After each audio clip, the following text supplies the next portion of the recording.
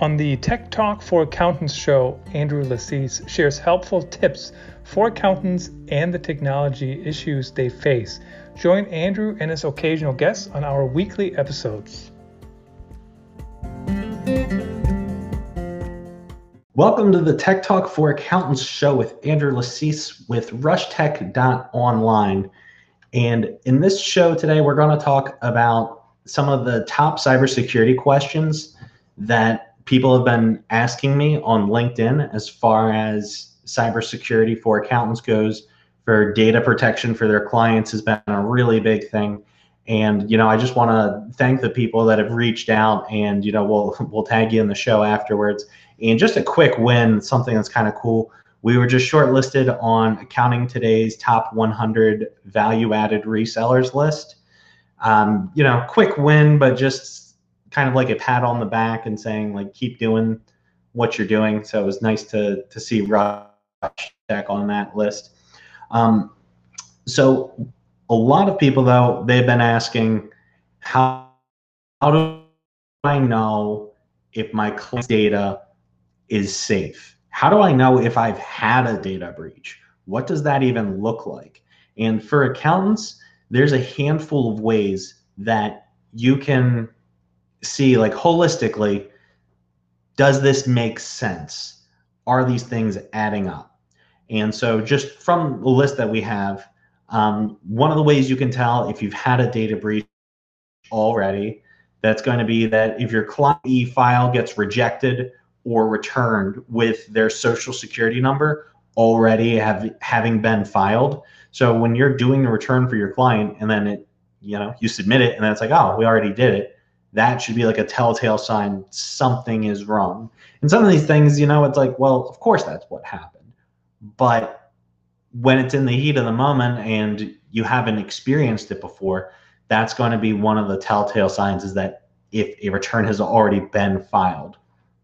Another one on the other side of it, if your clients who haven't filed are receiving authorization letters, 5071C, 4883C, 5747C from the IRS, they shouldn't be receiving them without having done the return.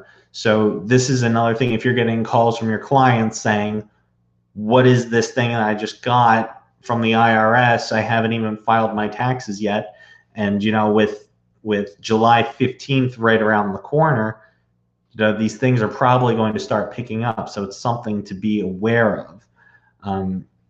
If clients who haven't filed their taxes yet are receiving refunds, that should be a red flag, because we all know the IRS doesn't like to give out money just as much as we don't like paying to them what isn't due to us. So if they're receiving tax refunds and you haven't filed for them, unless they went with somebody else, that should be a big red flag. And they'd obviously be calling you saying, what is this? So that's something you can tell. You may have had a data breach, or your client list may have been compromised if you're seeing that. If people are getting notifications from the IRS website saying that their account was accessed, or their account was disabled, or their account was created. Again, these are all things that surface level it makes sense, but maybe you wouldn't connect the dots necessarily. Someone calls and says, yeah, it just says my account was disabled on irs.gov, and you'd be thinking, well, that's odd. You didn't do anything, right? Well, I don't know, maybe we'll look into it. But when the client is calling you, you're kind of putting the focus on what did the client do wrong, when in actuality, it may be a bigger thing, and you'd want to look into what are some of the things that may have happened, or is this a one-off, or is it a trend? And if more and more people are calling with these same issues, you may have had a data breach, unfortunately.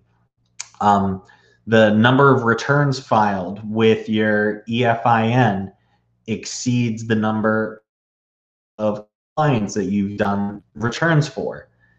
Again, if if that number is higher than what it should be, then there may have been a compromise somewhere, and that number, they're supposed to equal. The amount of work you do should equal the amount that that's been registered. But so these are just things to keep in mind that may be a sign that you have had a data breach. One of the things that is more on the techie side, but you may notice that computers on the network are running slower than usual, and there could be maybe malware on the computer. There could be programs running in the background that's taking the data, keyloggers, and this is why, in the cybersecurity field, even though antivirus is kind of like well, yeah, everyone should have it, and that's not going to stop 100% of all attacks everywhere. So many different layers that you can put in there, but that's one of like the basic 101 things. It's relatively affordable, and obviously as a managed service provider, we'd recommend professional grade antivirus so that a employee doesn't get to say whether or not they can or can't infect the organization. Which is if you're using like a residential, like a Norton, and someone downloads an attachment that is malware and says, hey, we think this has malware on it, and they say run anyway, well, there goes the whole company. So that's why the importance of having a business grade antivirus where it says this is an infected file, sorry, you can't do anything. You can't, in fact, you can't override this without the IT company that manages it giving it the green light. So what can I do to protect against a data breach is another question that a lot of people had asked me on LinkedIn. And I know I hit on it a bit, but since we're just in this episode, the publication 4557, they have some general guidelines for how to protect your client's data, and that is having an antivirus, having a firewall, having a VPN, having encryption, having two-factor authentication, and having backup. Now, we're going to dig in a bit as far as the things that are going to help you protect your client's data the most is going to be your VPN, and it's going to be your encryption. Now, a lot of that doesn't make sense, or maybe you've heard of those words but don't necessarily understand what they mean. So essentially, if we just break this into simple things, we're going to talk about what you can do on your own system. So if you have Windows 10 Professional, I actually was with a client just last week, and she had Windows 10 Home, and she's like, I don't need Professional. It's just me. I don't really need all the bells and whistles. I just need Word and Excel and my email to work. And so one of the big differences that Windows 10 Pro can give you is encryption through BitLocker. And if you've got a Mac, their version of it is called File Vault Disk Encryption.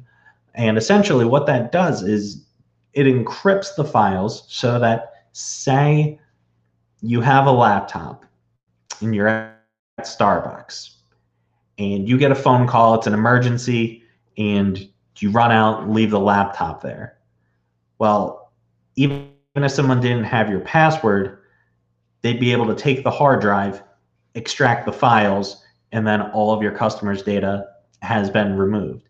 Now, that's one of those things that it's pretty obvious. If your laptop has been stolen, then it'd be pretty easy to put the pieces together that they were stolen. But if you have encryption on that same laptop, someone tries to steal the information from it, it's encrypted. They can't read it, do anything with it. And so that's why that's required from the publication 4557 and pretty much across any level of compliance from FTC, GLBA, AICPA best practices, just in general. That's why encryption is so important, because even if the files are stolen, they're not readable. And the VPN, we hear a lot about this also, where they've maybe seen something on TV about it, or they don't necessarily understand it, but kind of the easiest way to explain it, if I'm sitting here in my office in my house in West Palm Beach, Florida, during COVID, and if I go to maps.google.com and I click show me my location, it's going to point directly at my house. Now, if I turn on a VPN, it's going to connect me to a virtual private network anywhere in the world that I choose. So that same example, I go to maps.google.com, I click show me my location, and it says I'm in Indiana or I'm in another country. And what that will do is it's going to take the information that's being transmitted from your computer and it's going to encrypt it. It's going to change it. So if we were to type in, and you've probably heard, don't use public Wi-Fi, don't use airport Wi-Fi. And the reason for this, if you're not connected with a VPN, we'll just say, for instance, you do somebody's return at a Starbucks and someone had set up a fake Wi-Fi. You're connected to it and they invented a hotspot. They called it Starbucks hotspot. You connected to it? Sure. Why not? If you don't have encryption through that, they can see everything that you're typing and sending through the internet. And that's how issues can happen. Or if you're sending emails and it's not encrypted, you're attaching returns for your clients, or they're sending it to you. They have the ability to see all these things. But if it's encrypted, even if they see it, they can't read it. And that's why that's so important.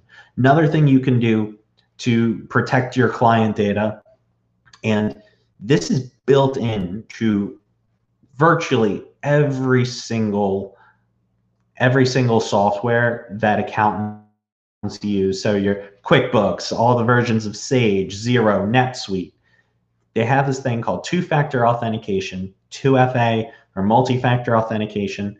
And basically what you can do, you can get an app on your phone. There's a Microsoft Authenticator app in the Google Play Store and in the Apple iTunes Store.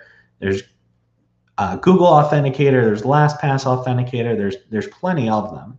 Each has their pros and cons. I like the Microsoft Authenticator for my Office 365 because when I log in, it'll pop up on my screen and say, is this you?